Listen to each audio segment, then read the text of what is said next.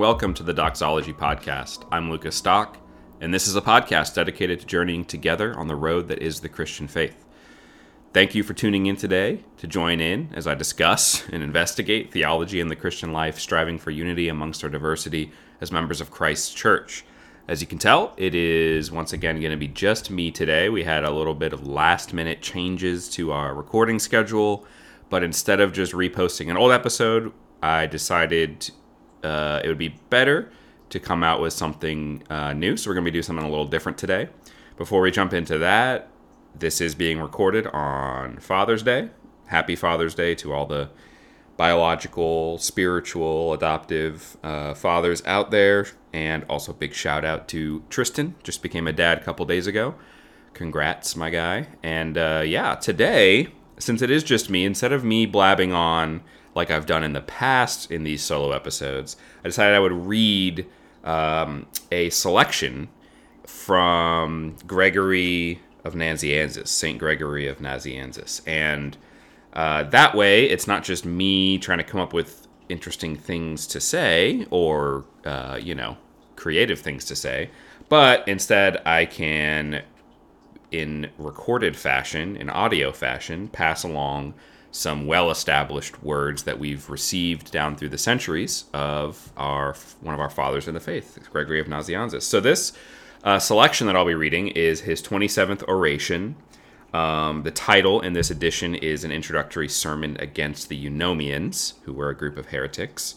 And the collection that I'm reading this from is one of the popular patristics published by St. Vladimir Seminary Press, titled On God and Christ. And it's a collection of 5 theological orations and then 2 letters that Gregory of Nazianzus wrote to someone named Clodonius.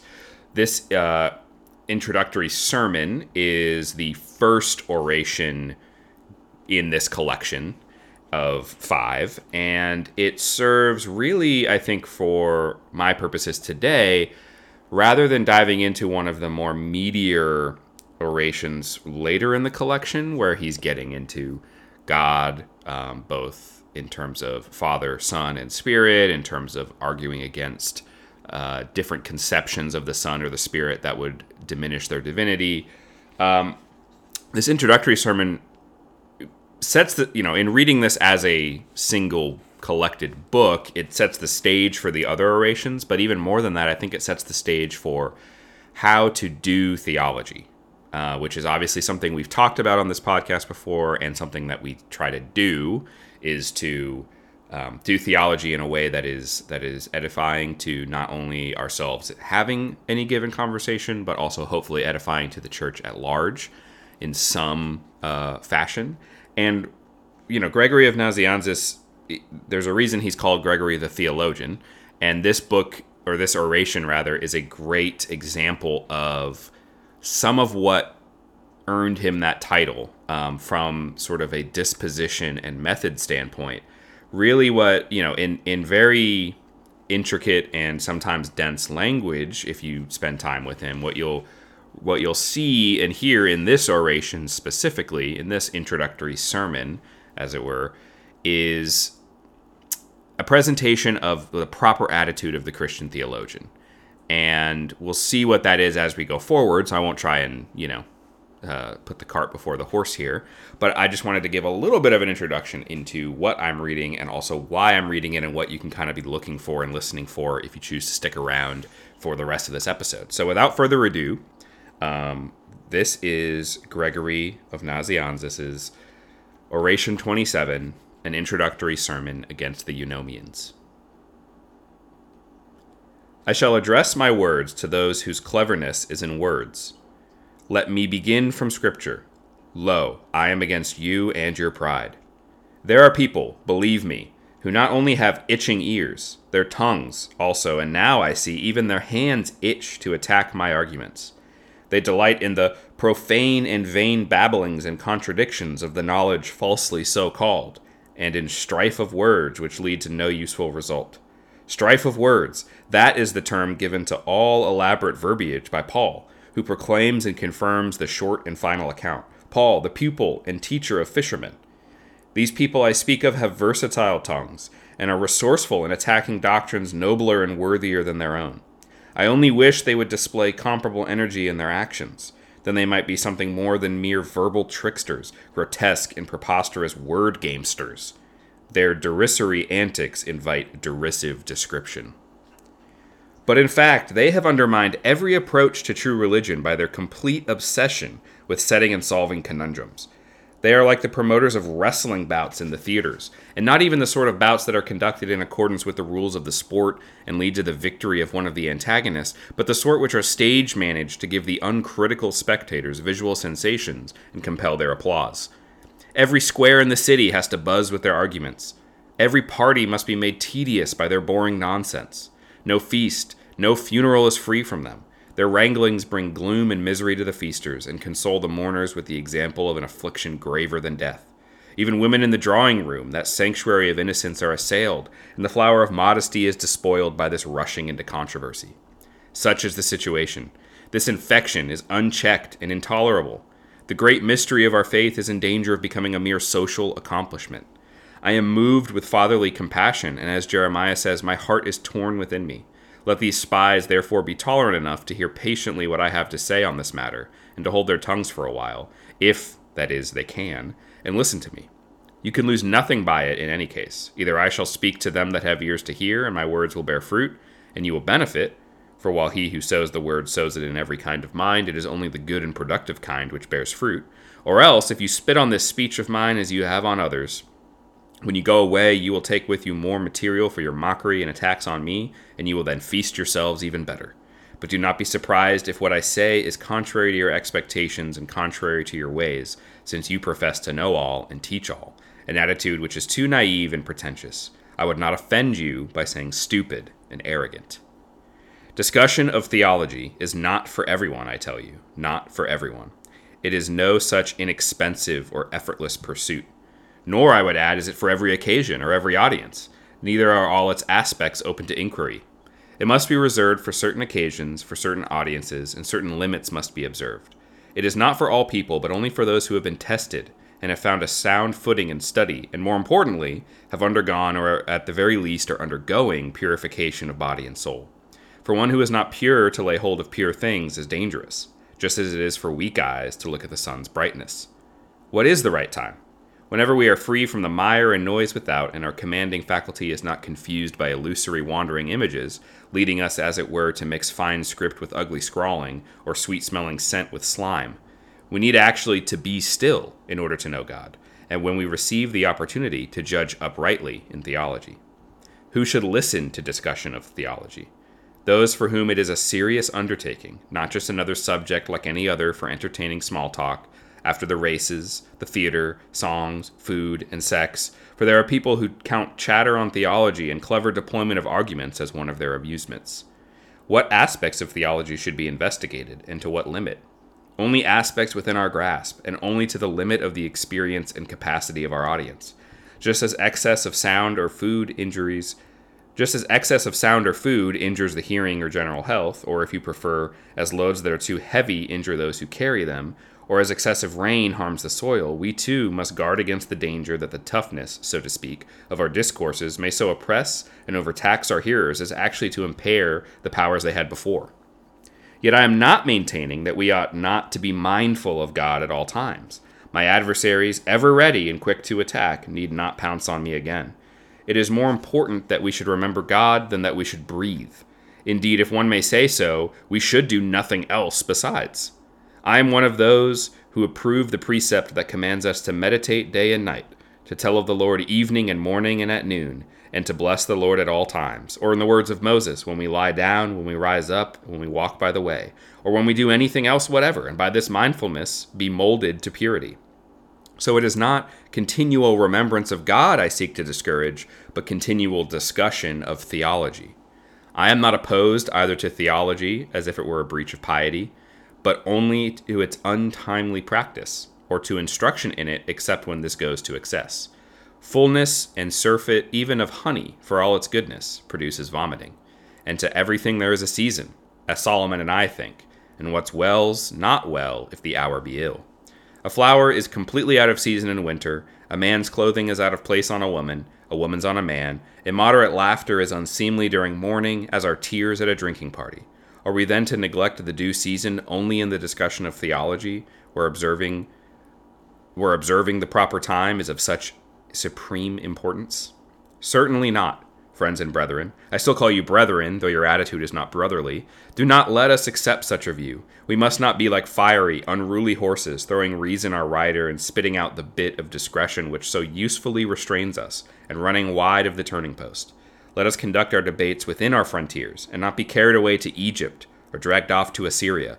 Let us not sing the song of the Lord in a foreign land, by which I mean before any and every audience. Heathen or Christian, friend or foe, sympathetic or hostile, these keep all too close a watch on us, and they would wish that the spark of our dissensions might become a conflagration.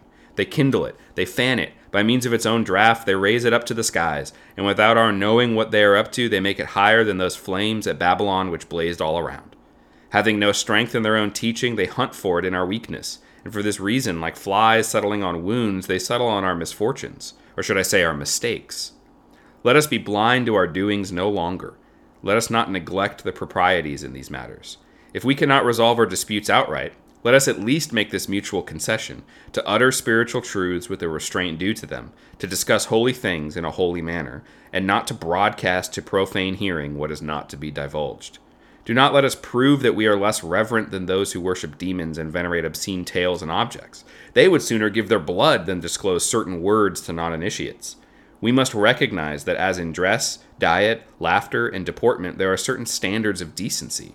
The same is true of utterance and silence, particularly as we pay a special honor to the Word among the titles and properties of God. Let even our contentiousness be governed by rules. Why do we allow audiences hostile to our subject matter to listen to discussion of the generation and creation of God, or of God's production from non-being, and such dissections and distinctions and analyses? Why do we appoint our accusers as our judges? Why do we put swords into our enemies' hands? How, I ask you, will such a discussion be interpreted by the man who subscribes to a creed of adulteries and infanticides, who worships the passions, who is incapable of conceiving anything higher than the body, who fabricated his own gods only the other day, and gods at that distinguished by their utter vileness? What sort of construction will he put on it? Is he not certain to take it in a crude, obscene, material sense, as is his wont? Will he not appropriate your theology to defend his own gods and passions? If we abuse these terms ourselves, it will be difficult indeed to persuade such people to accept our way of thinking. And if they have a natural inclination to invent new kinds of evil, how could they resist the evil we offer them? This is what our civil war leads to. This is what we achieve by fighting for the word with greater violence than is pleasing to the word. We are in the same state as madmen who set fire to their own houses, tear their own children limb from limb, or reject their own parents regarding them as strangers. Once we have removed from our discussions all alien elements and dispatched the great legion into the herd of swine to rush down into the abyss, the next step is to look at ourselves and to smooth the theologian in us, like a statue, into beauty. But first, we must consider what is this disorder of the tongue that leads us to compete in garrulity? What is this alarming disease, this appetite that can never be sated? Why do we keep our hands bound and our tongues armed? Do we commend hospitality? Do we admire brotherly love, wifely affection, virginity, feeding the poor, singing psalms, night-long vigils, penitence? Do we mortify the body with fasting? Do we through prayer take up our abode with God? Do we subordinate the inferior element in us to the better, the dust to the spirit, as we should if we have returned to the right verdict on the alloy of the two, which is our nature? Do we make life a meditation of death? Do we establish our mastery over our passions, mindful of the nobility of our second birth? Do we tame our swollen and inflamed tempers? Or our pride which comes before a fall, or our unreasonable grief, our crude pleasures, our dirty laughter, our undisciplined eyes, our greedy ears, our immoderate talk, our wandering thoughts, or anything in ourselves which the evil one can take over from us and use against us, bringing in death through the windows, as Scripture has it, meaning through the senses? No, we do the very opposite. We offer freedom to the passions of others, like kings declaring an amnesty after a victory on the sole condition that they give their assent to us, and thus rush against God more violently than before. For this discreditable purchase we pay them a dishonorable price, license in exchange for impiety. However, since you are so fond of talking and of the dialectic method, I will address a few questions to you, and you shall answer as the voice speaking through the whirlwind and the clouds said to Job. Are there many mansions in God's house, as you are taught, or only one? Many, you will of course concede, and not merely one. Are all of them to be filled, or only some of them and not others, so that these will be empty and prepared in vain? Yes, all of them. Nothing which God does is without purpose. Could you explain what you understand by this mansion? Is it that rest and glory reserved yonder for the blessed, or is it something other than this? No, that is exactly what it is. Since we are agreed on this, let us examine a further question. Is there any meaning in the provision of these different mansions, as I maintain, or is there none? Certainly there is. What is it? It is that there are different patterns of life and avocations, and as they lead to different places according to the proportions of faith, we call them ways. Must we travel along these ways, or only some of them? Yes, all of them, if one individual is able. If not, as many as possible. Failing that, some of them. Failing even that, it is a great thing, at least in my opinion, to follow one way with distinction. You have answered the questions correctly. Well now, when you read there is one road, and that a narrow one, what do the words seem to you to indicate? One, because it is the way of goodness. It is one way, even though there are many branches. Narrow, because of the effort it involves, and because it can be trodden only by a few, compared with the numbers of our adversaries, or those who travel by the way of wickedness. I agree. Well then, my friend, if this is so, why is it that people like you condemn our doctrine for its alleged poverty, reject all the other ways, and rush, pushing and shoving along one way only, the road you think is that of reason and study, but I say is of gossip and sensationalism? Accept the rebuke of Paul, who makes this bitter reproach, when after enumerating the gifts of the Spirit, he says, are all apostles, are all prophets, and so on. Nevertheless, let us grant that you yourself have reached the heights, gone beyond them higher, if you like, than the clouds, that you have looked on things which are not to be seen, that you have heard words human lips may not utter, that a second Elijah you have been raised up into the sky, that a second Moses you have been judged worthy to see God, that a second Paul you have been caught up into heaven. Even so, why do you then try to mold other people into holiness overnight, appoint them theologians, and as it were breathe learning into them, and thus produce ready-made any number of councils of ignorant intellectuals? Why do you try to entangle your weaker brethren in your spider's webs as if this were some brilliant feat? Why do you stir up wasps' nests against the faith? Why do you conjure up a crop of dialecticians to attack us, like the earth-born warriors in the old stories? Why have you gathered together as though you were sweeping up rubbish into a gutter, all the weediest and most effeminate specimens of the male sex, soften them still further with flattery, and thus set up your revolutionary profanity industry, a shrewd exploitation of their silliness? Do you continue to speak even after these charges? Can it be that nothing else matters for you but your tongue must always rule you, and you cannot hold back words that once conceived must be delivered?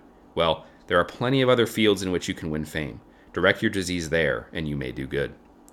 Attack the silence of Pythagoras, or the Orphic beans, or the extraordinary pretentiousness of Thus Spake the Master. Attack Plato's ideas and the re-embodiments and cycles of our souls, and their recollections and those distasteful love affairs where the soul was the object, but the beautiful body the root. Then there is Epicurus' atheism, or his atoms, or his ideal of pleasure, unworthy of a philosopher, or Aristotle's mean conception of providence, his artificial system, his mortal view of the world, and the human-centered nature of his teaching.